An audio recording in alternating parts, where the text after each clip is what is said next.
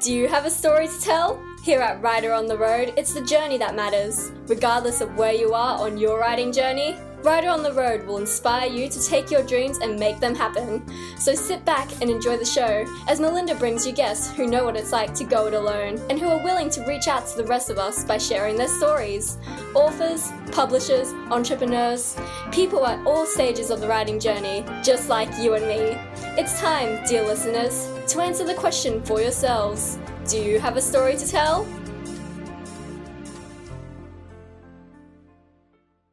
Welcome to episode 64 of Writer on the Road. Before we start, I'd like to thank everybody for their patience for listening to me as I've croaked my way through the last few weeks. A couple of pre-recorded interviews, you're still going to hear that croaky voice, but we're on school holidays now and I'm taking 2 weeks of R&R.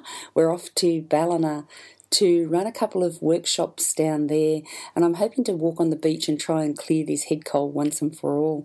Today we've got the beautiful Steph Bow, a local Queensland author, with us, and she'll be telling us how to make a successful writing life, writing young adult fiction. Steph's launching her book tonight at Avid Reader here in West End in Brisbane, and Sam and I got the privilege of going along and listening to her launch that book. Steph makes her living full-time out of writing, which is pretty exciting. Steph's 23. She's been writing for a few years now. I think she wrote her first book when she was about 13 or 14. This is her third young adult fiction. So if you're interested in writing young adult fiction, don't forget to listen in and see how Steph does it. She's very generous with her advice and very generous with her help to other authors. Before we start our interview today, I just wanted to talk about a couple of housekeeping things that I'm always supposed to do and never get around to doing, so bear with me. First of all, I've got lots of books coming my way from Pan Macmillan to give away to my listeners.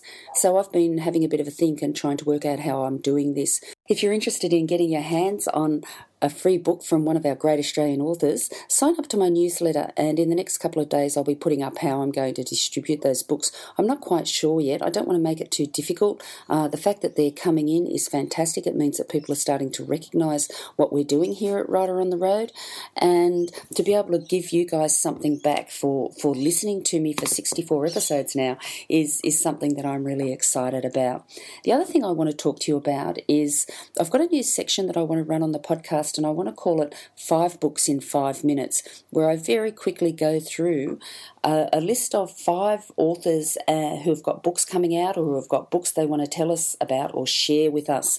Now, I'm thinking about putting a small fee on for this, but at the moment it's going to be free because I haven't worked out how to charge for it yet. So if you're interested in having your book promoted or you want to talk about your writing 5 books in 5 minutes, drop me a line at melinda@tropicalwriting.com.au.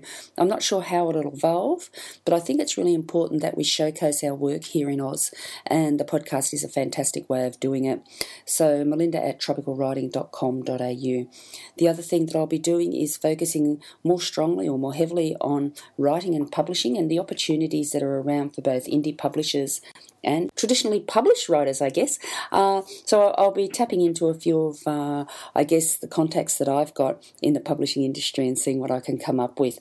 We've got our beautiful Joanne Dannon's going to come on because she's one of our success stories here in Oz about and how she's travelling with her indie publishing. So she'll be on probably next week.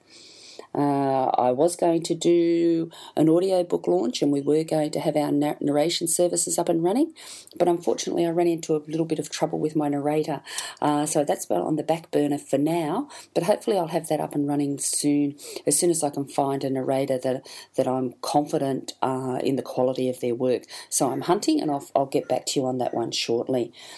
Story Slingers, my teenage group of young writers, are doing really, really well. We've got an essay writing course coming up, so if you've got any young writers who are interested in that, please feel free to make contact with us at Writer on the Road.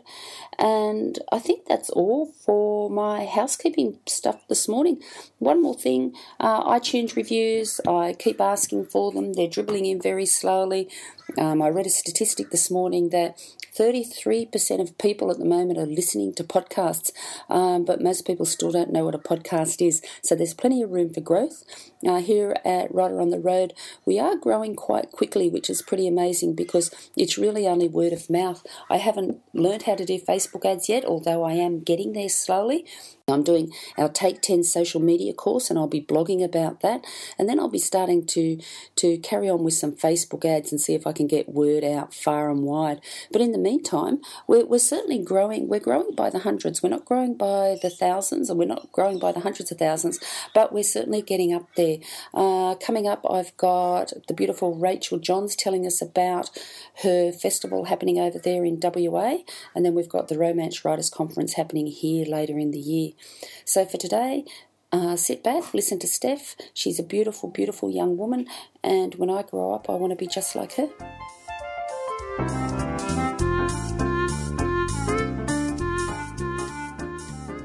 And it's welcome to another episode of Writer on the Road. Today with me, I have got someone that I've been looking forward to meeting for a very long time. My daughter Samantha, as you know, I prattle on about her all the time. Sam actually has worked with my guest more often than I have, knows her better, and I hate to admit it, but she's far closer to her age. I'd like to welcome today Steph Bow. How are you, Steph?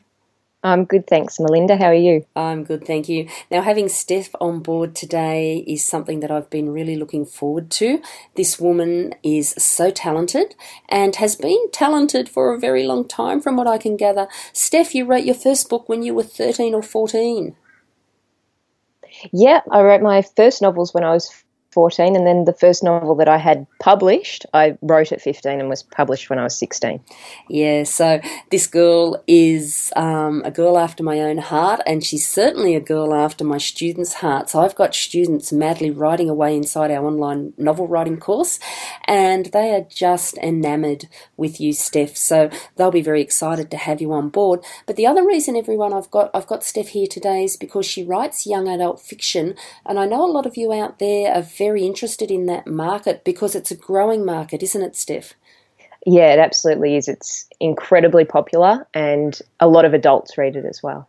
Yeah, and I've got to tell you, Steph has a new book coming out, and it's coming out in any day now, and I'm hoping to get this podcast out in time for that, and it's called Night Swimming, and I'm really excited about this on a number of levels, and I'll talk to you about my ideas for this book sooner or later in this podcast. But for right now, Steph, do you want to tell us a little bit about Night Swimming? Yes, I'd love to. Night Swimming is basically about a girl called Kirby who lives in small town Australia, and she lives on a goat farm with her mum and her grandfather, and her best friend works in a Chinese restaurant. And it's basically about everything in her life changing at once. A beautiful new girl comes to town. She finds out where her long-lost father is, and she also finds out her grandfather has dementia. So it's her life basically totally changes, and there's also a lot of, humorous, fun things because there's a goat that's a main character. Yeah, and the blurb on the front of the book is a funny, diverse story about family love, musicals, crop something or others, and goats. Crop circles, yep. Crop circles and goats. And as soon as I read that, I thought, I've got to read this book. So it's very interesting. But the thing that interests me the most is writing for young adults. We all think we can do it, but there's a certain voice that you've got to have when you write. You can't fool young people. They're the hardest critics of all, aren't they? Yeah, I think for me it was easier because when I started I was 15, so I sort of had that immediacy of actually being a teenager and being able to relate to it, and I've sort of hopefully been able to carry that through into being an adult. I think the main thing is not to talk down to teenagers. It's just about, treating teenage readers as you would treat adult readers, like with respect and, not being condescending to them, if that makes sense. Yeah, and look, I teach these young kids all the time, and half of them are smarter than me, and they certainly keep me in line, Steph, you've got no idea. Yeah. But they don't like contrived things. Now, I notice you write realistic fiction. Yeah. Yeah, and the stories that you write about, I guess any young person could imagine themselves in that situation. Yeah, well, for me, I always try to write from a sort of a core emotional place that anyone can relate to, that I can relate to, so I can write it. But then the events can be a little bit more fantastical. Like my second book, All This Could End, is about a girl who robs banks with her family. And though most young people obviously don't rob banks with their family, I hope, I could relate, and hopefully young people can relate to, being loyal to family, as well as, getting older and realising your parents maybe aren't perfect. Hopefully not so extreme as them being bank robbers. But, yeah, that sort of core emotional element, I think, is the really important bit. Yeah, and with the most fantastic of plot lines, it's still got to be based in that core sense of this could really happen and I could really be that person. Yeah, and it has to make sense that people behave the way that they behave, yeah. Yeah, so all your life you've been a writer. Yes, yeah, I have written since I was really tiny, like before I could actually, write words. I was just typing gibberish on the computer. And then from when I was about 7, I really, really desperately wanted to become an author. That was my big goal. Yeah, and how many of us have said that, everyone? When I grow up, I want to be a writer. Well, I've hit 55, going on 56, and I'm still saying it. And here's this beautiful young woman having achieved it already. Steph, this is a bit of a personal question, and you don't have to answer in detail, but your income all comes from your writing?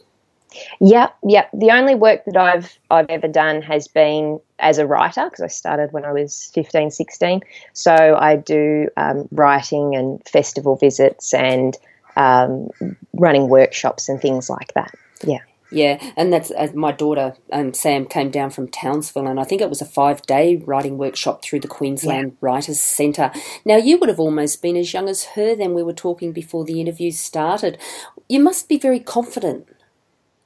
I think that I've sort of developed confidence as I've gone along. So I was very, very shy and very nervous when I had my first book published and when I was doing my sort of first workshops and things like that. And then as I've gone along and got more practice, I've gone, well, I've done this before, I can do this, and had more confidence in my abilities. But I think there's always that underlying anxiety of what if I give a really bad talk, or what if I'm actually a terrible writer, when you have those moments of self-doubt. I don't think that ever quite goes away. Yeah, and this book that's coming out, you're about to embark on, I'm guessing, a rather large book tour, because I've booked in to see you, Sam, and I've booked in to see you here in Brisbane at Where the Wild Things Are, and I'll reference that in the show notes, everyone, but it's on the 4th of April, and that's the official book launch, is it? Yes, that's the first book launch I've ever had. This is my 3rd book, but the first time I've had a book launch, so I'm a bit nervous. But I'm looking forward to it, yeah. Look, as long as you've got a glass of champagne for me and a glass of water for Sam, we'll be fine. And then you're off to Melbourne. Yeah, and then I've got a launch in Melbourne on April 20, which I'm looking forward to. And I'm also going to have a bit of a trip down to Sydney and visit some bookshops there as well. Yeah. Now, Steph, you've got Text Publishing behind you. They're one of the more, I guess they're maybe the best known here in Australia. They're looking after you? Yeah, they're fantastic. I've been with them since my first book, and I've had the same editor since my first book. So I've been working with her for like 7 years now, on and off, which is really good to sort of have that relationship and have been able to have stayed with the same publisher. Yeah. Yeah. I'm going to take a little sidetrack here, everybody, because I can't resist. You say you've been working with an editor. Now, a lot of us here on who listen in at Writer on the Road, a lot of us are indie publishers, and that whole editing process. Now, you're onto your 3rd book. You're obviously very, very good at what you do. Do you find that you still have changes to make and rewrites to do once your editor's got hold of your manuscript? Yes, absolutely. I think the wonderful thing about working with an editor is that she's able to see all of the things that I can't see because I'm so close to the work. So there's lots of things that she'll pick up on that won't even occur to me because she's so thorough. And I think there's always also, it's helpful to have that element of being able to further develop ideas. Like she'll find sort of a kernel of something there and she'll go, that'd be really good if you develop that further. So it's not just taking things away, it's also adding things. And obviously she's got years and years of experience of working as an editor and getting books ready for publication. And those are insights that I'm not necessarily going to have, and sort of beta readers and other people who have given me feedback aren't necessarily going to have. So it's really, I found it really useful for developing as a writer. Yeah, and that's the same, everybody, developing as a writer, getting fresh eyes onto your manuscript. Doesn't matter whether you're with Text Publishing, Pan Macmillan, or doing it ourselves. Paying for that outside expertise can only make your book stronger. Steph, cover design. It's a beautiful cover. Thank you. Yeah, it's lovely. Text have their in-house cover designer, and she's done an absolutely amazing job on it. Yeah, I love it. Yeah, I went to pre-buy this thing last night, everybody, and here's the downside of being with a traditional publisher. It was going to cost me, $13 or $14 just to buy the ebook. So I think I'll wait and get the paper book, and I'll get it signed at your launch in the next few weeks. Yeah. Are you finding that with sales and things, are you finding that people are put off by those higher ebook prices, or do you not have much to do with that part of it? I don't have a great deal to do with that part of it. I think most of my sales, and I think most of the sales in young adult fiction in general in traditional publishing tend to be from paper books. I think ebooks tend to be a lot more popular, for instance, if you're writing romance and other adult commercial genres, if that makes sense. I think that obviously it's a growing sector of the market, but for me it's mostly physical books sold. Yeah, and that's an interesting conversation we could have all on its own, isn't it, Steph?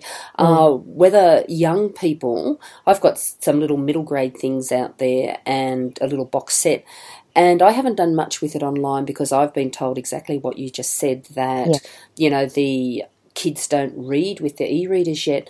So, of course, I've been doing a little bit of experimenting at school with that. I read at the start, or my kids read for 10 minutes at the start of every lesson every day. Yeah. And I've been giving them permission. They don't have to have a physical book. They can use their phones or their iPads. Yeah. And I reckon I've probably got 80% of my kids now use a device. Wow. Great. Yeah. And I found that was really interesting because that bodes well for all of us and all our ebooks. Yeah. But the funny thing is, a lot of teachers won't allow those devices in the classroom. Yeah. So that could be one of the reasons that, our online books are being held back. It's all teachers' faults, everybody. You know what they say about English teachers? Because there's still that little bit of lack of trust that kids are going to do the right thing. But if they're reading a good book, they do tend to do the right thing. School visits and all that kind of stuff. I guess as a young adult author, you've really got to get yourself out there. Yeah. I've been doing school visits sort of quite a bit over the last sort of 7 or 8 years, and that's a big part of my work and one of the most enjoyable parts of the work as well, because it's really incredibly awesome to be able to just work with young writers and brainstorm ideas with them and hear all of the awesome things that they come up with. It's really inspiring and reminds you why you write and who you're writing for, and I really enjoy that. Yeah, and I think everyone being able to get out there among your clientele and get that immediate feedback, because kids don't pull any punches. They see you and they don't, as you said, they don't muck around. I had my first experience, and I think it was with a friend of yours, Steph, Lily Wilkinson. Yep, I love Lily. She's awesome. She's a great writer. Yeah, and she's a great young adult writer as well. Yeah. I met her. I was working at a private girls' school in Townsville, and Lily came in and she had the auditorium of girls just looking at her. And I reckon within about 5 minutes, she had the meeting out of her hand. Yeah.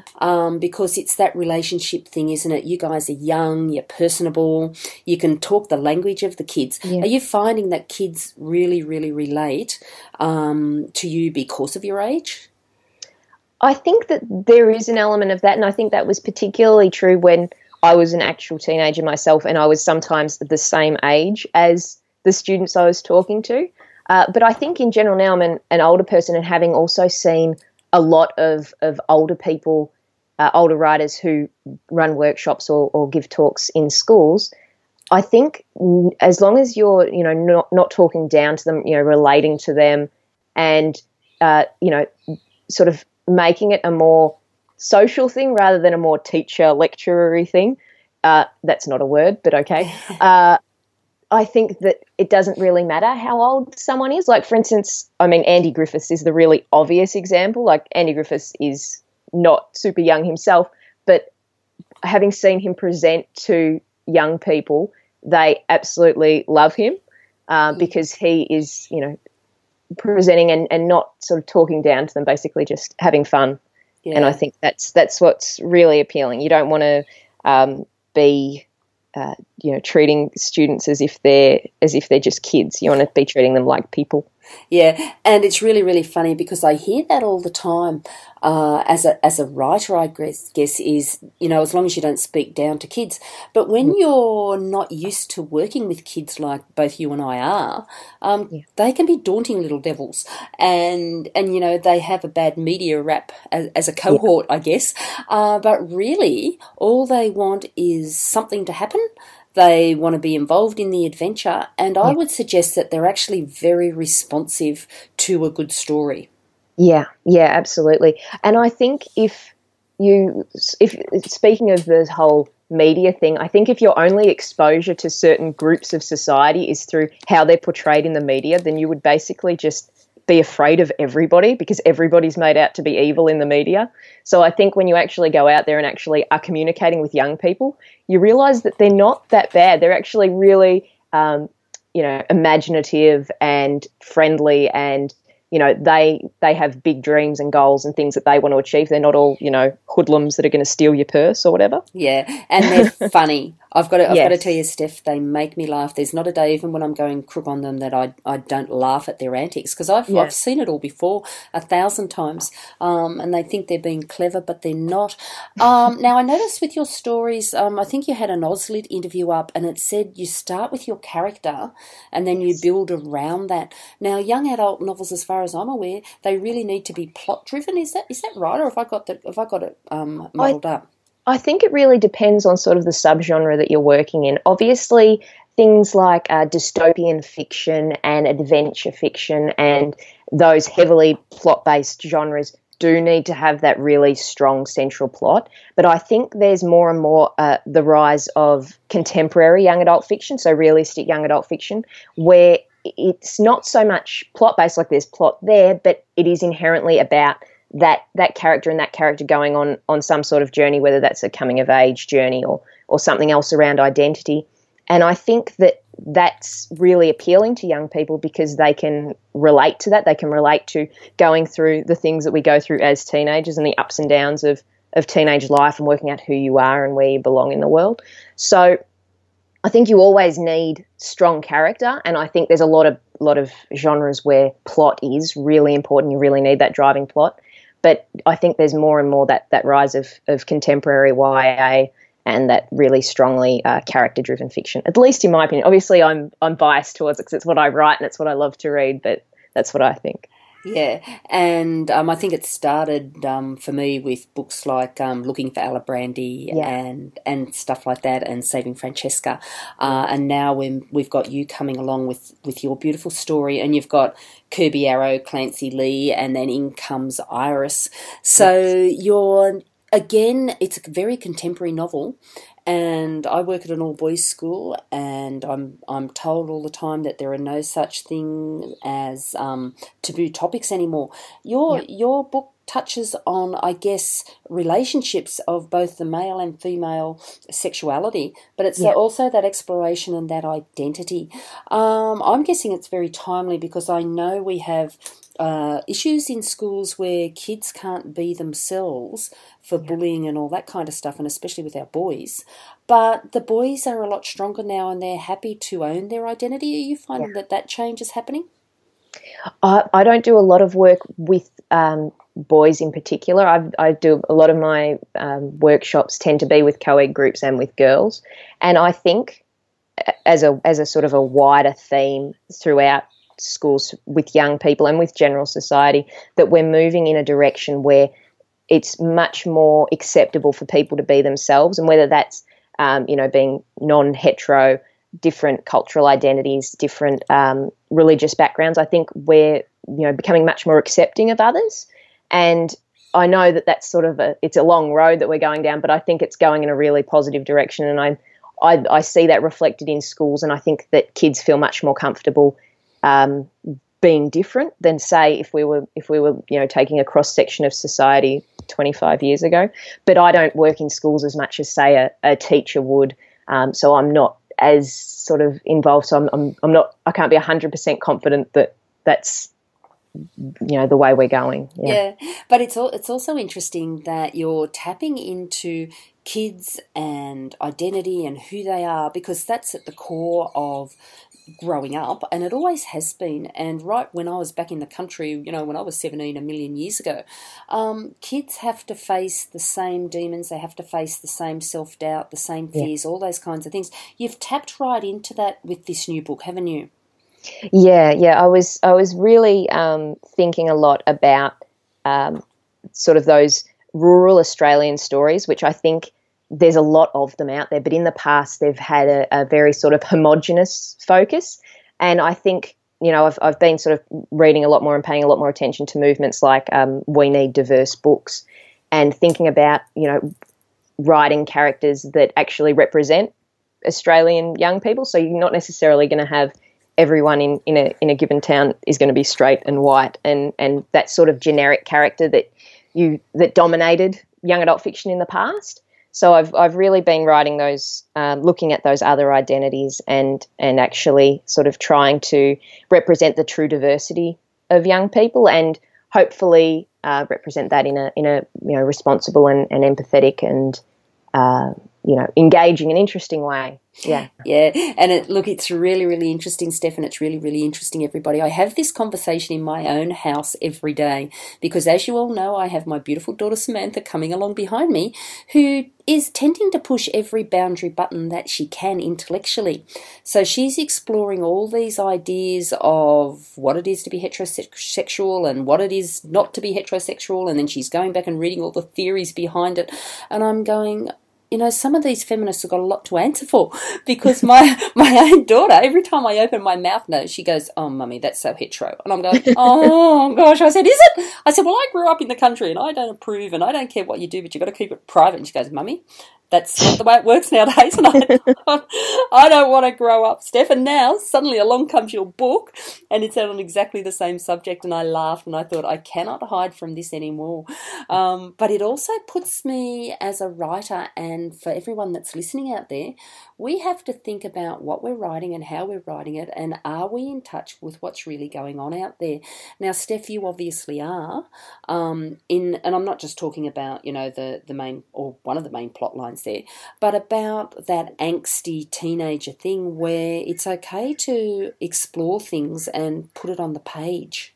Yeah, absolutely. And I think that there's more and more of the realistic teenage experience being explored in fiction, because we're sort of not shying away. As you said before, there's not many topics that are really taboo anymore. So you've really got that space to explore so many different issues and hopefully be producing young adult fiction that's going to strike a nerve with young people and allow them to be able to sort of explore those themes in a sort of a safe environment of a novel. Yeah. And now, writing advice, talking to my listeners. Steph, what would you say to anyone out there listening who wants to write young adult fiction right now?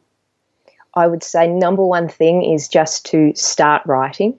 I think that the only way you can get better at writing or become good at writing is to write. And I think really focusing on the stories that are uniquely yours and the stories that you can write from your perspective. There's this great movement of own voices, which is basically about people who are diverse or belong to a certain identity, writing about their experiences. And I think it's really important that people not only get started writing, value their perspective and their unique stories, because nobody else can tell them, can write them rather, and also just to really focus on what they enjoy about it. Don't get caught up with worrying about what's a trend in the industry or worrying about getting a book deal. Really focus on enjoying that process of writing what you're passionate about writing, and not sort of looking too far ahead and thinking, how am I going to sell this or anything like that. If you write a book that you're really passionate about, that only you can write, and that you really enjoy writing, then you're in great stead for publishing that work and developing a career and then continuing to write after that. Yeah, and that's a really exciting part. And we know as indie authors that the market is so big out there. But writing the best story, I've got some young of my young story slingers, Steph. We're about to launch a story writing magazine where students can showcase their work. And one of my students is writing an article for that, and she's put it out among our Facebook group. How do you start a story, or how do you start a novel? And you've answered that question in, you start to write about what you're passionate about and get writing it. With all of us, when we've got an idea happening or we want to write a story, where would you say is a good starting point? For me, I tend to have a really, really clear idea of my character and create a character profile. So I basically know as much as I can about my character and have a really clear idea of their voice and that sort of central driving narrative.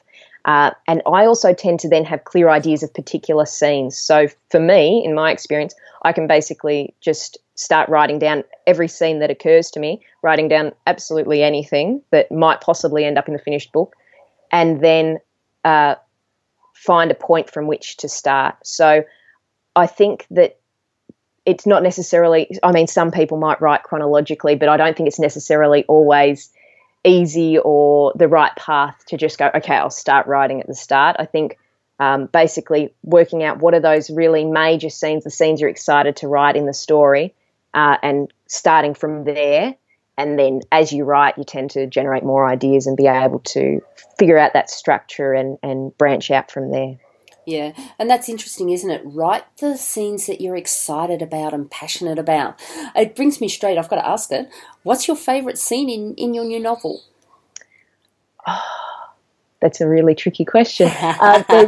There's a number that I really like. I think probably one of my favourites is one that I'm not going to tell you because I don't want to spoil the book for you because there's a little bit of a revelation. But another favourite is probably just the first scene where the main character Kirby meets the love interest Iris. I really like the humour of her. Well, I hope it's humorous, of Kirby, who's with her friend Clancy in the restaurant opposite the restaurant where Iris is, and they're spying on Iris across the road, and it's just very silly and fun and sort of representative of all of the wacky adventures that then Clancy leads Kirby on throughout the book. Yeah. So, yeah, and then I've got other favourites, but I don't want to spoil the book for you. Yeah. Well, everybody, it's not released till early April, and when I saw it last night that it was $13, I thought I'm not paying that. But 2 minutes with you, Steph, and I'm going to go and pay it. I can't wait. It's really exciting to have character-driven novels again where I'm... Look, all my kids, they love all that adventure, fantasy, sci-fi stuff that we were talking about earlier, but I like relationship novels. I was born in the country. I'm very keen to see your country stories. Where's it set? It's set in a fictitious town called Alberton, which is in sort of southwestern rural-ish New South Wales. It's a vague sort of fictitious area that I've plopped in there. Oh, gosh, I hate it. Now, I had this conversation with Jen McLeod, everybody, and I asked the question, why do you keep setting them in made-up places? And she said it's to protect herself in case she gets any facts wrong. But as a reader, I love to say, oh, I've been there and I've done that. So now I'll just have to go, oh, I've been to Dubbo and Cobar. Maybe it's somewhere around there. Yeah. I think that's the really fun thing about creating a fictitious place that's sort of within a real place is that you've sort of been to a town that's like it, but you haven't been to that particular place. So it's you can sort of imagine it without being limited by an actual physical place in your mind as a reader and as a writer. Yeah, see, everybody's more sensible than me, aren't they? Look, Steph, you're right, but I can't resist. Now, there's something that has been intriguing me. I've heard of beta readers, but in some of the material I was reading with you, you had an alpha reader. What on earth's an alpha reader? Oh, I think that's basically the stage before a beta reader. Yeah. Okay. I can't remember. I don't keep track of all the terminologies. I laughed. I thought, oh, okay, there's someone I never heard of, so I thought I'd check with you. And the other thing that I was really curious about, because to get one of these things is really quite difficult, I've heard. You've got your own Wikipedia page. Oh, yes. I think it was written by someone whose first language is possibly not English, maybe Spanish, because it's not it sort of seems like it was written by someone who's Spanish to me. Yeah, but when I first saw Wikipedia pages, I thought everybody had one and anyone could have a Wikipedia page. But apparently there's rules and regulations, and you've actually got to be someone quite famous before you're allowed to have a Wikipedia page. Right. I must be special then. Oh, goodness. Oh, so you can't shed any light on that? You didn't have to do anything to get this page? No, I didn't set it. It just appeared one day, like magic. Oh, okay. Maybe it was Text Publishing or someone who got behind it. I'm going to find out, everybody, how to get your own Wikipedia page, because I remember I looked into it and I thought, oh, you've got to be famous. I can't have one. Yeah, and here is my 23-year-old friend, and she's got her own Wikipedia page already. All right, we're running out of time, everybody, but I do want to know what's next for Steph Bow. Oh, I'm working on a 4th novel at the moment, so too early to say in particular what it's about, but another young adult novel, which I'm very excited about writing, and also really excited about Night Swimming coming out and being able to share it with the world. Yeah. Now, Steph just had her 23rd birthday party. I saw her birthday cake on Facebook, and you went up to New Guinea. So are you setting your new book in New Guinea? Not the one that I'm writing now, but now you've suggested that, I really feel like I should write something set in New Guinea now that I've visited. It's an absolutely beautiful place, but I think I would probably have to organise another trip there and get to know it better, and also claim that on tax before I write another novel. They're the advantages of being a full-time writer, everybody. Everything comes down and is a tax deduction. I've got to tell you, Steph, we were in West End the other day, and we're not making millions, but we're making a little bit of money with our writing workshops and things. And I said to my youngest daughter, we can go out to lunch every week now and we can call it a tax deduction because we're having a business meeting. Of course. Yeah, so there's lots of benefits. All right, if you'd like to tell us where to find you, what we've got to do to get to your book launches, and thirdly, how we get our hands on your books. Oh, all right. So my book launches are at Where the Wild Things Are in Brisbane on April 4, and at Readings Kids in Carlton in Melbourne on April 20. You can find me online at stephbow.com, or on Twitter as at stephbow, or on Facebook, or on all of those things. And my book's available obviously through my publisher's website, Text Publishing, through all bookseller websites, Dymocks, etc., and hopefully in bookstores after April 3. Yeah, and everybody, I'll tell you all about the book launch because since I've been in the city, I've been intending to go to these things. I thought, there'll be stuff on all the time and we'll go. But life gets in the way and you don't go to these things. But because it's Steph and because she's Sam's friend, we'll be along on that one, and hopefully we'll have some photographs, because you've always got to get photographs of the authors and signatures and all that kind of stuff. I think it's a celebration. I think this podcast today, everyone, is a celebration of being an author, because that's what you do so very, very well, don't you, Steph? You say, this is who I am, this is what I do, and I'm really proud of it. Yeah, no, it's absolutely awesome, and I feel so honoured to be able to, do what I love and earn money from it. And it's been an absolute pleasure, basically, since I was 15 to be able to be sort of on this path and doing this for a living, yeah. Yeah, and when we all grow up, we want to be just like Steph. Stellar ambassador in schools, author of 3 novels, or soon to be 3 novels, with a 4th in the writing, and a beautiful young woman to beat. Thank you, Steph, and it's bye from Writer on the Road.